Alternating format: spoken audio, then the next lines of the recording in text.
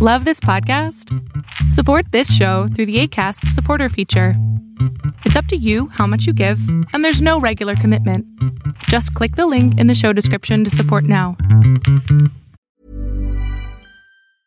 Ready to pop the question? The jewelers at BlueNile.com have got sparkle down to a science with beautiful lab-grown diamonds worthy of your most brilliant moments. Their lab-grown diamonds are independently graded and guaranteed identical to natural diamonds, and they're ready to ship to your door. Go to BlueNile.com and use promo code LISTEN to get $50 off your purchase of $500 or more. That's code LISTEN at BlueNile.com for $50 off. BlueNile.com, code LISTEN. Ryan Reynolds here from Mint Mobile. With the price of just about everything going up during inflation, we thought we'd bring our prices down. So to help us, we brought in a reverse auctioneer, which is apparently a thing.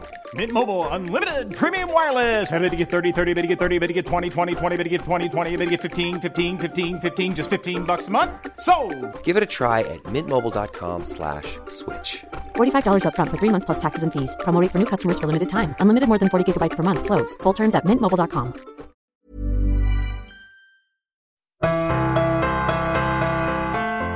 Hi, welcome to Concussion Talk Podcast. This is episode 104. And I'm with Alan Pierce. I'm Nick Mercer. And you can follow me on Good Pods and subscribe anywhere anywhere you get podcasts. Follow me on social media at Concussion Talk. And follow my website at concussiontalk.com. And so before I start talking to Alan Pierce, I would like to thank my sponsor, HeadCheck Health. Concussion Talk Podcast is presented by HeadCheck Health. HeadCheck Health bridges the gaps in concussion care through simple, powerful technology. Join organizations like the Canadian Football League, Trek Factory Racing, the Canadian Junior Hockey League, Eastern Washington University, and Volleyball Canada, who rely on HeadCheck Health to improve communication and optimize care. Visit headcheckhealth.com for more. Okay, Alan. So thank you so much for being the doctor. Dr. Pierce or Alan Pierce or Al, as you said. It's fine. Al's but you're the director of the Neurosports Labs, the associate professor of neurophysiology. Is that or yep. Professor at La Trobe University in neurophysiology, and the director, research manager at the Australian Sports Brain Bank. And I just be sure we'll get Alan to introduce himself better than I just did. So Alan, thanks again for being on this podcast. No, that's fine. Thanks for having me on. So can you just introduce yourself and just what you do is? Yeah, I sound like I'm pretty busy, and I am. As you said in the introduction, I'm a neurophysiologist. I've been focusing on concussion and mild brain injuries now for about 15 years. I'm an associate professor at La Trobe University, where I do my research, but I also have just started a new venture with some colleagues called Neurosports Labs, where we're trying to bring some of the stuff that we've done in our research to a wider group of people. So it's not just focused purely on elite athletes, but it's, and we'll probably talk about it, but, mild brain injury and concussion is a much wider issue. So that's the reason for Neurosports Labs. And also I contribute my time to coordinating research as the research manager for the Australian Sports Brain Bank, which is very focused in on chronic traumatic encephalopathy or CTE. So that's kind of a slightly different aspect of brain injuries. Okay, well, great. Yeah, it does sound like you're very busy. I just hit mute by mistake for some reason, so I hope it didn't just for like a split second, so it doesn't affect what you said. Really, I hope not. But people tell me if it did, and but it wouldn't affect anything major. So before we go into I originally reached out to you because I want to talk about the Aussie Rules football and I've seen you tweet a bit about Aussie Rules football, and I know that the Neurosports Labs was reading that an Aussie Rules football player or former Aussie Rules football player is one of the three head guys of that. So I think talk about Azerospace later because that's an area that we talk about here on this podcast is in North America, mostly football, hockey, and just and other sports. But Azerospace, of course, is predominantly in Australia, probably enough. And but we researched, you're saying you researched and taking concussion brain. So before you get to talk more about just your general research at the university and at the Neurosports Labs, could you tell me what transcranial magnetic stimulation is? I know that's an area of yours. Yeah, that's actually my technique of choice in understanding how the brain works from a physiological perspective. So when we talk about transcranial magnetic stimulation, or TMS, most people, it's a bit of a long name, so TMS is much easier. Yeah. But people assume that it's, when they hear about TMS, they think about depression. And that's what we call the therapeutic version of TMS. So in the clinic for people with depression, that technique is used as a complementary or maybe alternate to ECT, where it can change the physiology of the brain cells or the neurons. That's electric cognitive therapy. Is that what it stands for? Yeah, that's right. Yeah. ECT, electroconvulsive therapy, but it's a much milder form, and seems to be quite effective, and used before maybe ECT. But that's the therapeutic version. Whereas while I can use that version, don't quite have the funds for those devices. But what I do use a technique called single pulse TMS, and that preceded the therapeutic version. So single pulse TMS started in 1985. So it's been around for a long time, and it's been used in neurology and neurosurgery just to help understand the brain, how it works, and also some of the anatomical aspects of the brain as well. So what area of the brain does what. Okay. So I've used the single pulse TMS to understand what happens to the brain after a concussion. So what happens immediately after a concussion. So in that week or two after a concussion injury, and see how the brain responds and recovers after a concussion. But I've also used it to look at the long-term chronic effects. So particularly with contact sport athletes, rugby players, Australian football players, soccer players, you name it, boxers, what happens 20 or 30 years later after their career is finished, and they're talking about having cognitive impairments or movement disorders.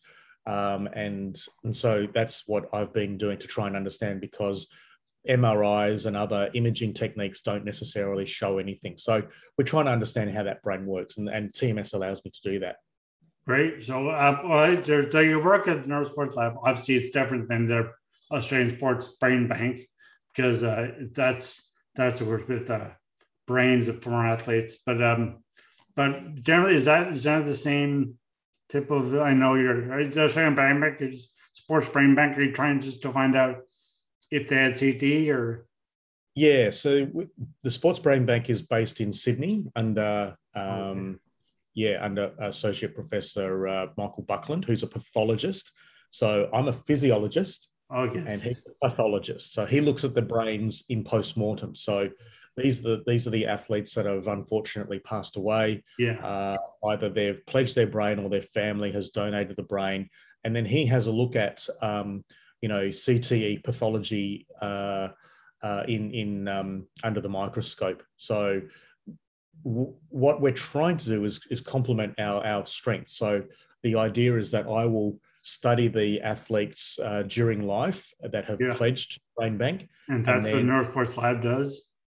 Yeah, that's right. So that's right. They come into the lab, and then we do our tests and try and do that repetitively over a number of years, so we can get a bit of a picture of how they're traveling. And then, when the inevitable happens, maybe 20 or 30 years down the track, then we're hoping that Michael can correlate what he finds to what we've found in life. So if they're having, mood disorders or impairments, cognitive impairments, or maybe movement disorders as well, we can then go, okay, yep, we're seeing a pattern here, and hopefully we can actually try and help people in life rather than waiting until after they pass away. Exactly. So you think you found good data already from your neurosports lab? But we're still in early days, unfortunately. We're going to be, this is going to be a long-term outcome. Yeah. At least 20, 30 years. But, yeah, that's right. Exactly. So for athletes who stay in Australia, athletes who have sustained a concussion or think they have it, do they know they've sustained a concussion or do they think they may have, and you decide that you look at them and say, yeah, you probably did, or you say, or you take a doctor's diagnosis? Well, we're working obviously with some, colleagues, neurologists, and both here in Australia and obviously at Boston University, where we're using the criteria now developed by Bob Stern to help give a better, insight into what we call probable CTE. Oh, yes. So, if someone is showing signs of, possibly dementia-like symptoms, the criteria that Bob Stern has published earlier this year, based on their history. So one of the things that we are, getting to know better now is the fact that a repetitive trauma, so it's not just the 1 or 2 big concussions, but it's the 10 or 20,000 hits, smaller hits, that they've experienced as part of that criteria, a history of repetitive trauma, then helping us understand that, okay, it's not necessarily Alzheimer's, but it's probably more CTE related rather than Alzheimer's. So I know because that you are also the Australian Bank, where the Neurosports Labs are supported by the Concussion Legacy Foundation in Boston. So it's good to see that there's a cross. I mean, because for example, Alan and I are talking. I'm in Newfoundland, which is the far east of North America, and Alan's in Melbourne, and so it's now. I'm talking to Alan in the future actually, because it is now 9 a.m. in Melbourne, and it's 7:30, or it's 8 o'clock, so it's like 9:30 in Melbourne, and it's about 8 o'clock here. So PM on Wednesday night, and I'm talking Thursday morning there. So like, see what tomorrow's like. But but as we've seen a lot of stuff now lately, that the global solutions are very important. So just because you can't just solve this massive problem with just in one area, one country. As necessarily in U.S., Canada, U.S., Australia, and lots of other places, obviously. So it's a big world, obviously, and there's a lot of people spread all over, know a lot of that stuff. So I guess first I want to ask you about the reason I first asked you on this was for Aussie rules football. But I want to ask you what you said. That 2015 there's a huge number of 10,000, whatever, 20,000 hits, small hits. Is there a sport in Australia that is necessarily? I know because in the States, as the US, in Canada, it's football and maybe hockey, which is not as big in Australia. Not there's rugby, but not as rugby is longer. It's a full game. It's not as how it starts, which is, but at least the football, the repetitive traumas in the US American football is because the linemen made it up and just every single plays last like 5 seconds, whereas in Australian rules football, rugby, and those sports, they're longer, like the continuous play. So I assume there's less there. But I mean, if there are other sports in Australia that you find that the repetitive, smaller repetitive hits happen more often. Well, I mean, Australian football and both rugby codes. So we have rugby league and rugby union. Probably the most. What's the difference? What's the difference? With rugby union and rugby league, it's some of the formation. So the general objective in rugby union and rugby league, get the ball across the line to get a try is pretty much the same, but there are differences in the way that they in the rules in terms of. In rugby union, they have more scrums. So they come together and have this, what you see as a scrum. Rugby league tends to be a little bit more free-flowing and more running. Rugby league tends to be a lot, I I guess, more physical than rugby union, even though rugby union, there's plenty, but it generally they're both the same sort of sport, but there are certainly differences in the rules.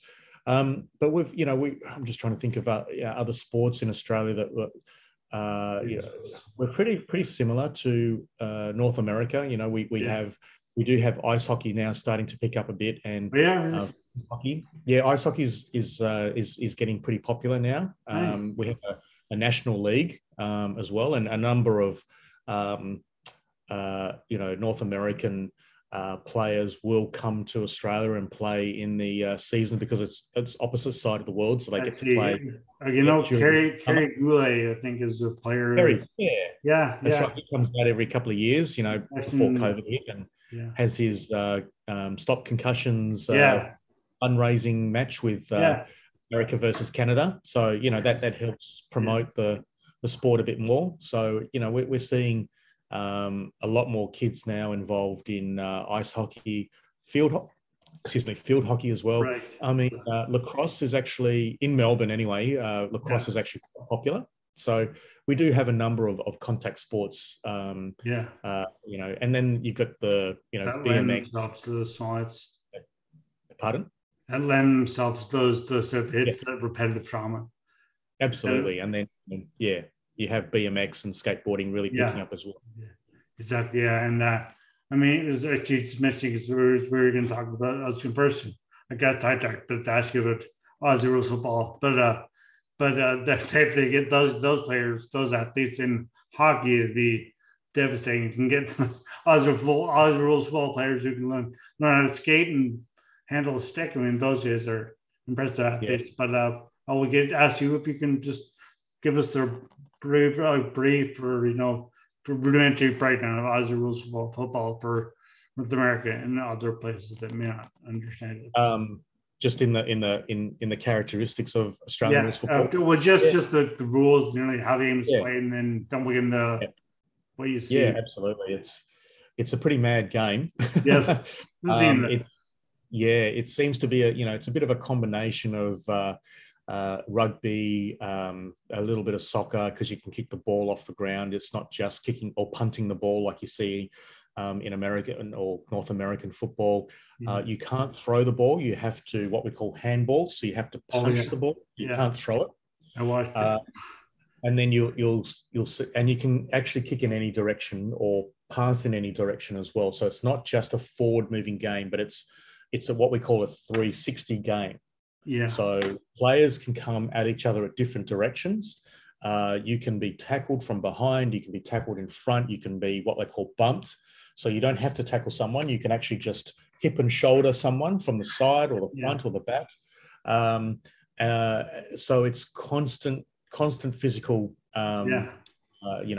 characteristics to the game. And essentially it's played over 2 hours. And unlike North American football, 80% of the game is in play. So I think I've seen some research that of a 1 hour game or thereabouts, taking away the breaks, in play is about 12 minutes, whereas in Australian football, of a 2 hour, 60 to 80 minute time, not taking into consideration breaks, most of it is in play. So it's non-stop. And what they do is they don't have a defensive team or an offensive. All players can play attack or defense, and they just rotate players in and out as they get tired. In hockey. So, so that's right. So it's a bit like hockey, where just rotate players in and out. So the play keeps going. So, what we find is that concussion rates in rugby and Australian football are actually higher than in American football because of that constant play. Yeah. You think it's because they're tired, because the athletes are more fatigued? It's more the 360 aspect. So you could be running with the ball, about to kick to your teammate, and a player, an opponent can come right across and take you out without you even knowing. I watched this last night in preparation for this. I watched the AFL, the rules, it's like 5.5 minute video, Yeah. and I saw some of the plays, and you can actually hit. You can if you kick the ball forward, you can the teammate can catch it, but you can use your opponent as leverage, like you can clamp on them, like that's that's the mark. That's what we call mark. Yeah, that's the so when you catch the ball, we call it a mark. Okay. You mark the ball. Yeah. And you said you can actually climb on someone, you can jump onto someone's shoulder and mark the ball in the air. So that's got to be causing a lot of like people falling and that's right. Like knee in the head by opponents today. Yeah, absolutely. That all happens. And when you do see some of those sort of spectacular marks, we call them speckies in Australia. So if you want to speak a bit of Australian, you can say, well, that was a bit of a specky mark. Okay, I'll keep that in the back of my mind. I've had but what are you talking about? So I know you're one of your partners in the Neurosports Labs did play Aussie Rules football, the former Aussie Rules football player. So is that why he got into the labs? Is that why he's interested? Or? Yeah. So a couple of my partners in the business is Andy Evans, who's a former Australian football AFL listed player for St Kilda, and he ended up retiring quite early because of too many injuries, including concussion injuries. And the other partner is Craig Patch, who played rugby league. So he's a former National Rugby League player, NRL player. And he said that he was pretty fortunate that he didn't get too many concussion injuries. But what really sort of struck out to him was when he'd catch up with some of his old playing buddies, whether they're teammates or opponents.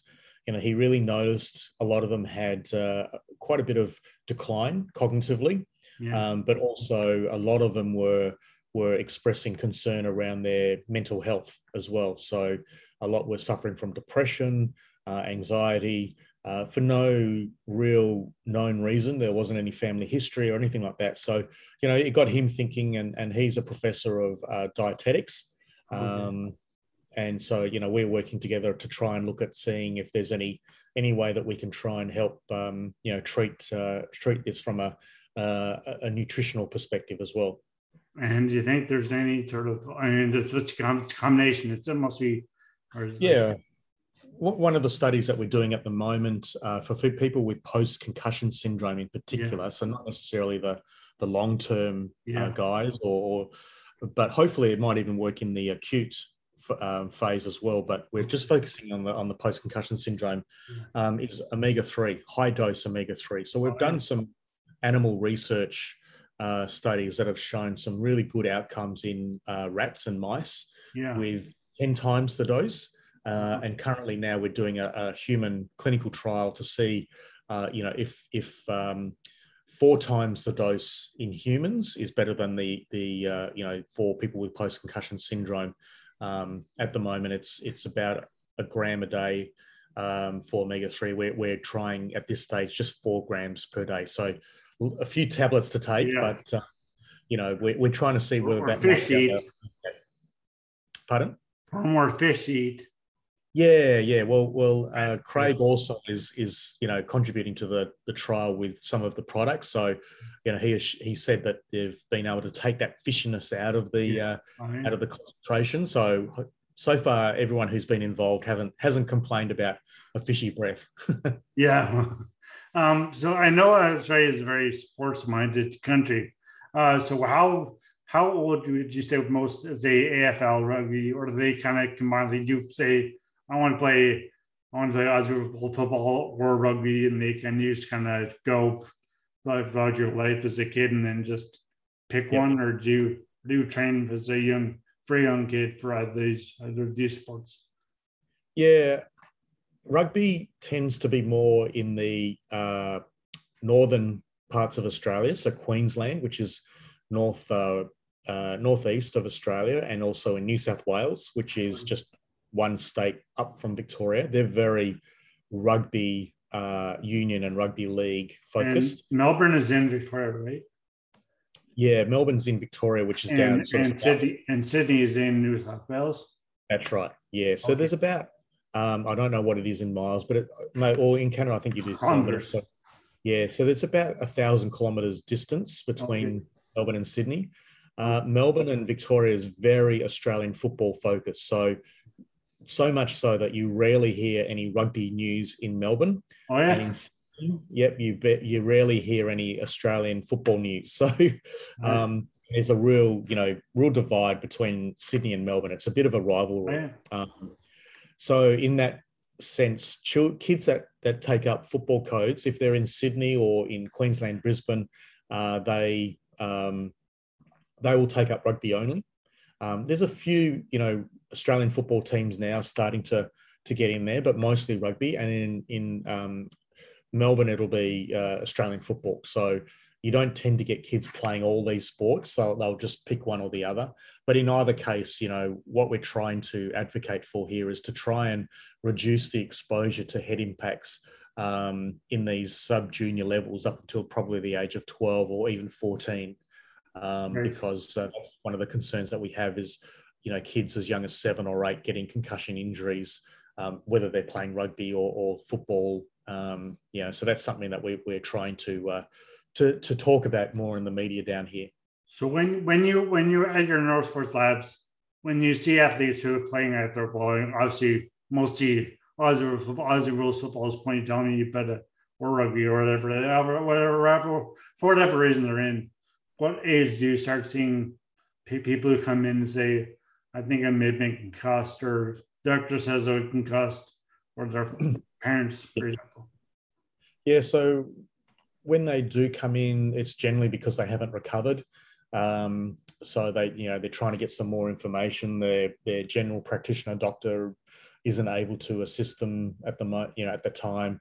They might go and see a psychologist who, again, isn't able to provide anything, evidence-based. So the idea of using TMS and other physiological measures can help both the doctor and the psych to actually see, okay, yeah, look, we've got some issues here. And what I generally see is that with people who've got ongoing issues, fatigue is a major component of that. And so what I see with my TMS is that, and I've published this as well, is that we've got what we call an inhibited brain. So the brain appears to have less excitability. So the brain cells are not firing as well as they should, and they tend to be inhibited. So frequency, do you think it's like frequency of the cells, or do you think it's more just that the number of firings is down? Well, we think it might actually be due to a chemical imbalance. Oh, okay. So the ability of what we call the neurotransmitters. So if you have two neurons and you got the synapse, we find that the inhibitory neurotransmitter GABA is affected. So that's part of, I guess, what we'd like to do at Neurosports Labs is, okay, if we're seeing an inhibited brain because of GABAergic inhibition, what can we do about it? What can we try and look at some therapies, maybe some brain stimulation to start helping change, realign that balance between excitation and inhibition. That's the idea of where I want to go with the research and also with therapy as well to help these people because, probably as you've probably experienced yourself with fatigue, it can be quite debilitating and fatigue can be tough. Yeah, absolutely. But no one really understands post-concussion fatigue, post-traumatic fatigue. There are people who can treat post-traumatic migraine, but not necessarily fatigue. And so, that's what we want to try and do because as you just said, it can affect your work, it can affect your social interactions, it can affect your, a whole range of areas of that no one is able to really effectively treat and even just understand. I guess a lot of people come into my lab to say, look, I get told I'm tired, and they go, well, you'll get through it, and it's been 15 months and I'm still not through it. Why is that? So there's this frustration as well. Because I know, apart from the science, and I've also seen in education that's just seen that you try to teach you the athletes and anybody who comes into your labs about concussions, about what they can do about them. And one thing I'm saying is that I'm doing a lot of sports. I'm swimming a lot now, but I find fatigue really affects that. Like I'm trying to get back into not just trying up and trying for the whole time, but it does affect even for our athletes who want to pick in sports, they gotta make sure they take care of themselves. Because I mean, I still feel I get fatigued very easily now. I'm playing sports and I'm swimming very easily I've improved a lot, but I mean, still definitely a definite factor. But you mentioned therapy as well. So does not necessarily Melbourne, but you know Melbourne well. But Australia in general, you guys have good therapy set up with like say occupational therapy, physio, mental health. Yeah. Any mental health big help there for athletes and for anybody who's being concussed?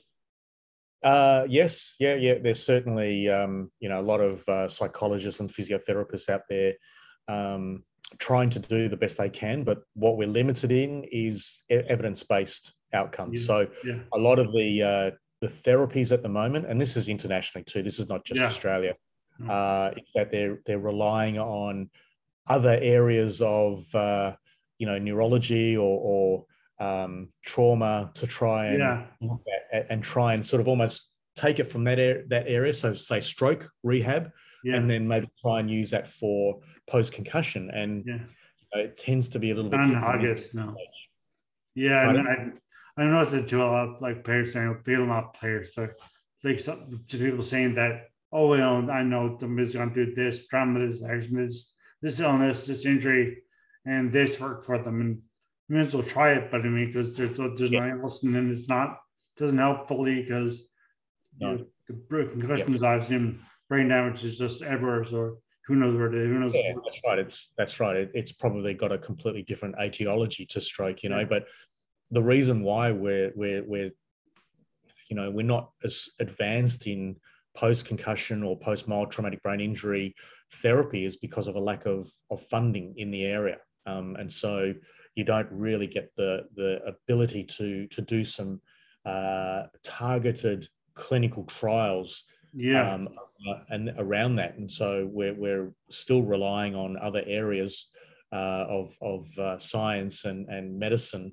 to try and put that square peg in the round hole. And I think that, we just don't have, I don't think I don't think funding agencies actually appreciate this area. I mean, recently the Minister for Health here in Australia, in his media release for some research that he funded a group at the Australian Institute of Sport, said 3 out of 4 Australians under the age of 65 will suffer a brain injury. I mean, that's huge. Yeah. And so, but yet we're barely putting in, $50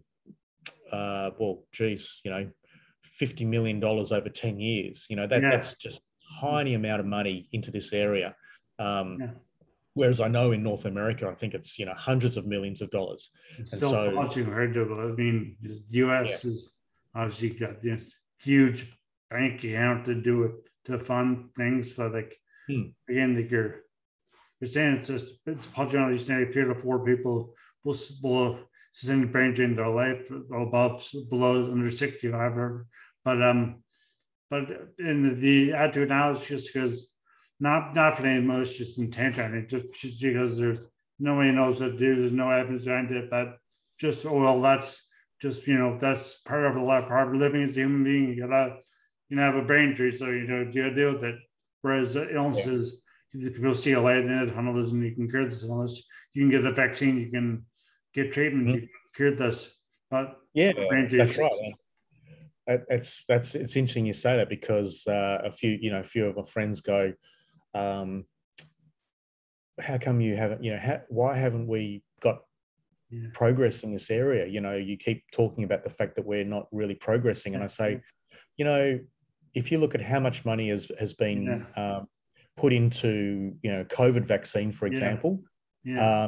We'd have this sorted out, and they're putting trillions of dollars as opposed to just several million, and they go, and the other part too, when people fundraise, and this is maybe a little bit of a rant, so I'll just give you a warning. No, trust me.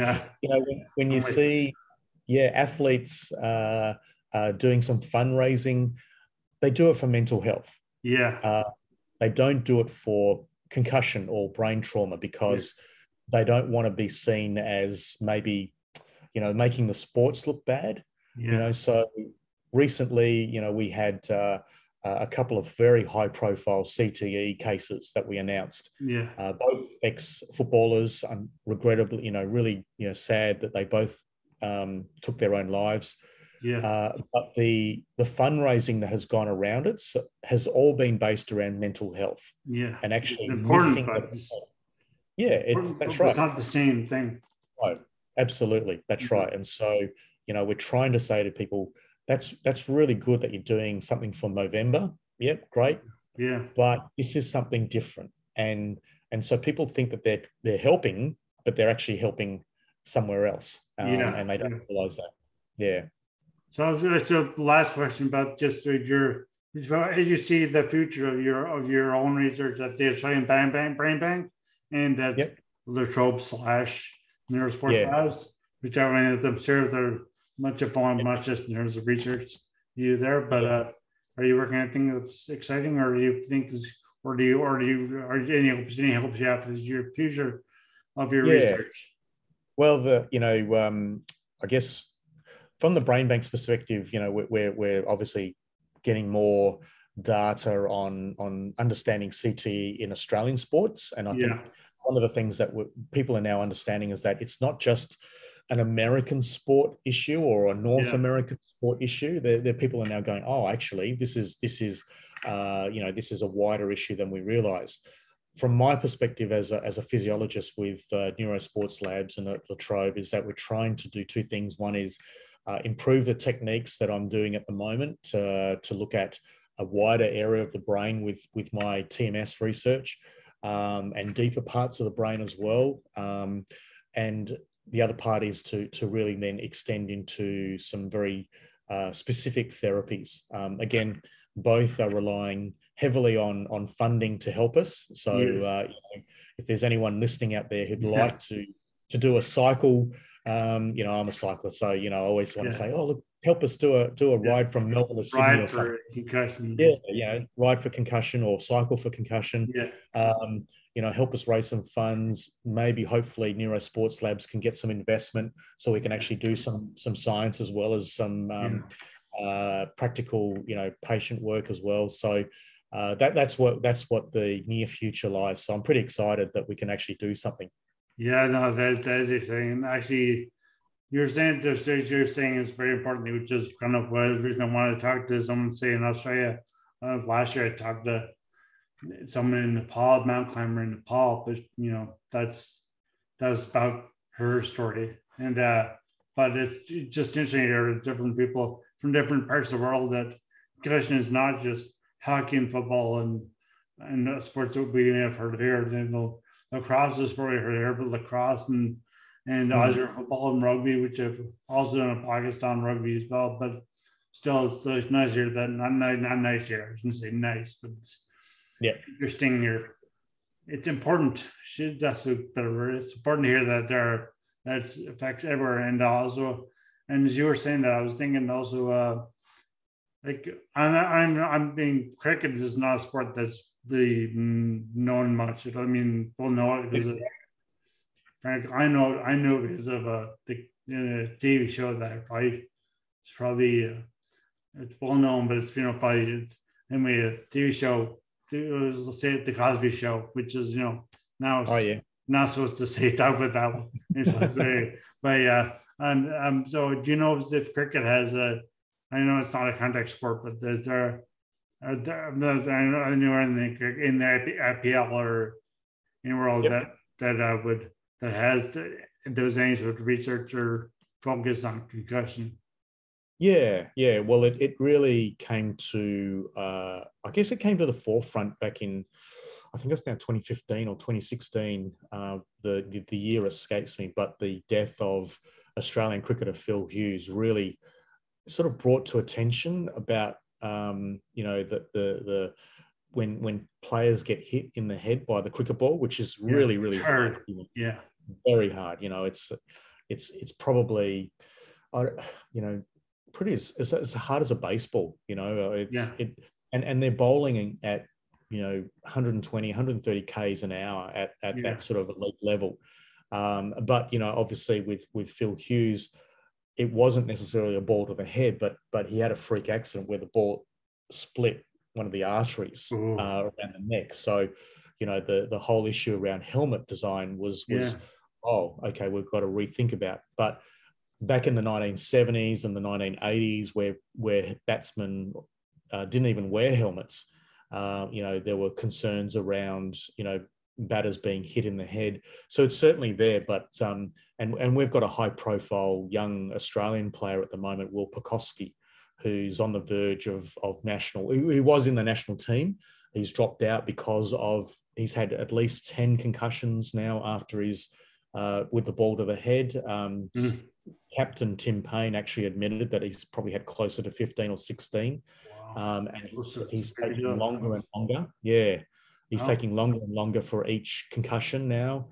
He's had some well-documented episodes of depression following concussion. So in Australia, that's certainly talked about quite a lot. And I actually just did an interview on sports radio this morning at 7 a.m. Melbourne time about that. So they're talking about it as well. So they're that's good, yeah. Yeah. So people are certainly aware outside of those football codes. Right. So actually, that's because that's a different area we'll go into. I'll do contact anyone around cricket, the IPL, or anyone in Australia. The IPL is it's a leap, but for me, but anyone cricketer that's interested to talk about this because that sounds very, very frequent. And what I ask you one thing about what kind of science related before you hang up. How does one get into neurophysiology?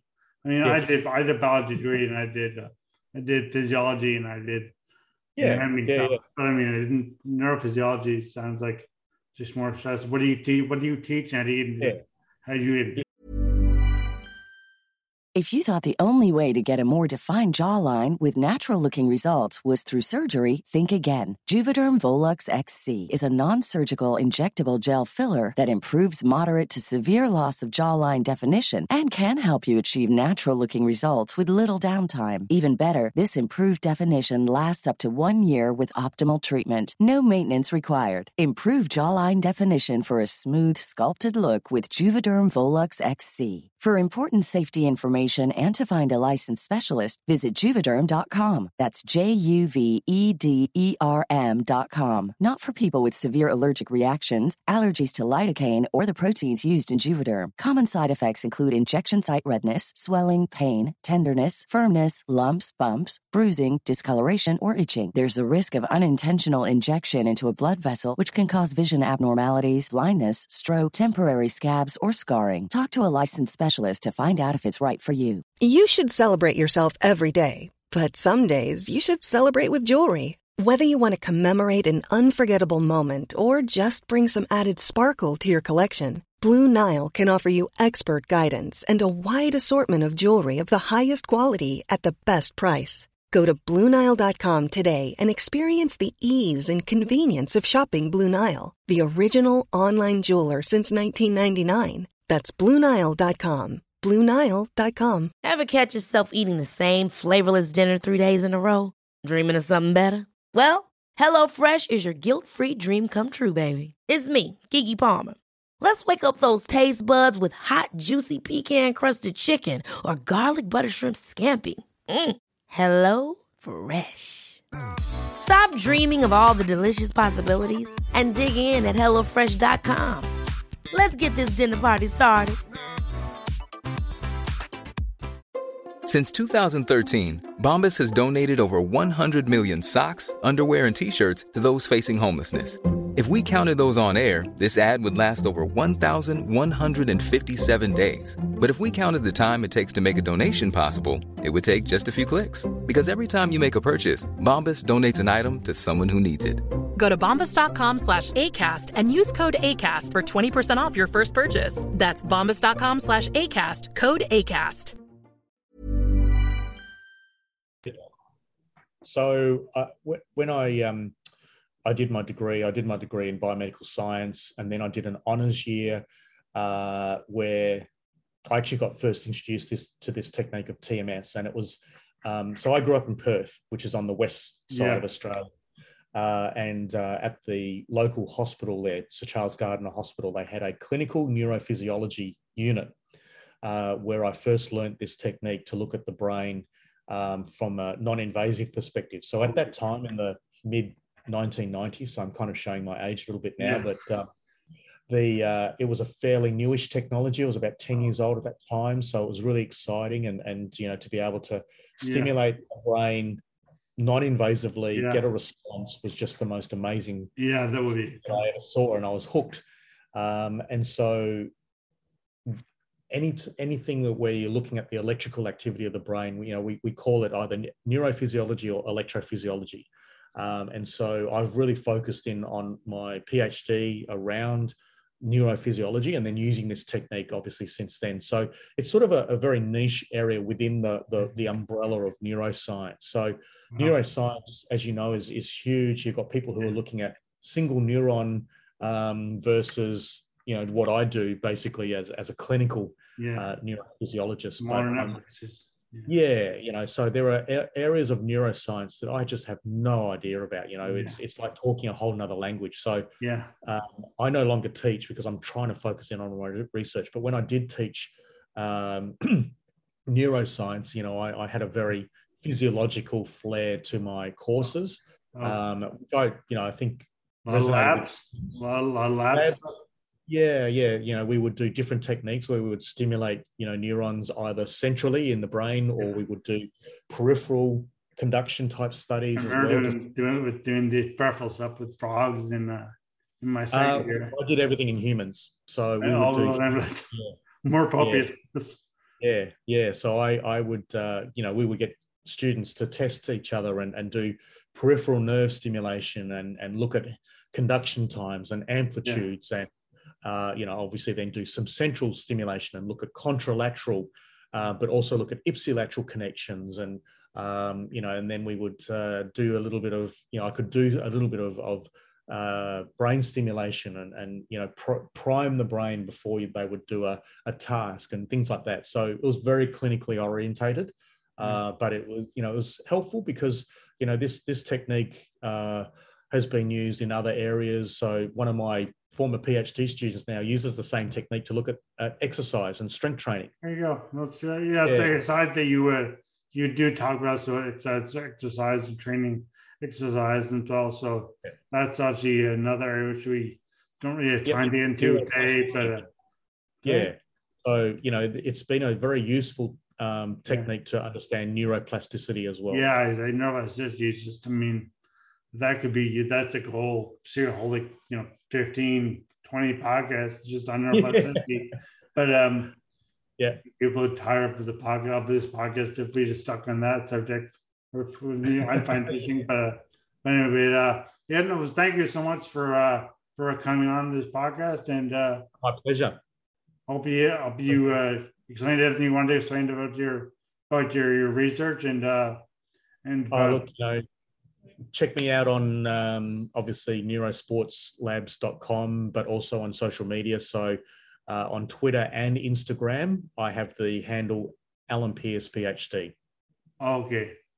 I follow you on Twitter, obviously, and I assume I follow you on Instagram, but if I don't, about you, so you'll get a new follower on Instagram in a second. It's on you don't already, but thank you so much for being on this podcast. You're welcome. My pleasure. Music at the beginning of the podcast is by Ben Sound. www.bensound.com.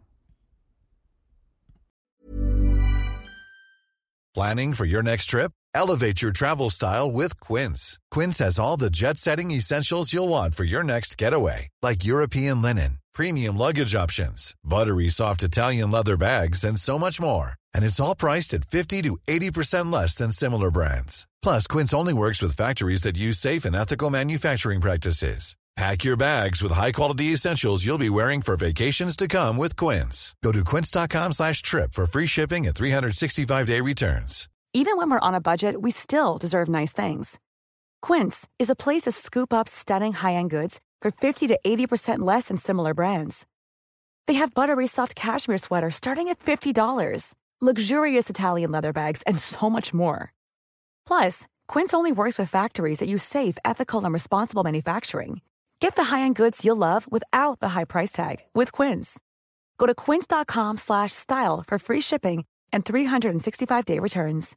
Imagine the softest sheets you've ever felt. Now imagine them getting even softer over time. That's what you'll feel with Boll & Branch's organic cotton sheets. In a recent customer survey, 96% replied that Boll & Branch sheets get softer with every wash. Start getting your best night's sleep in these sheets that get softer and softer for years to come. Try their sheets with a 30-night guarantee. Plus, get 15% off your first order at bollandbranch.com. Code BUTTERY. Exclusions apply. See site for details.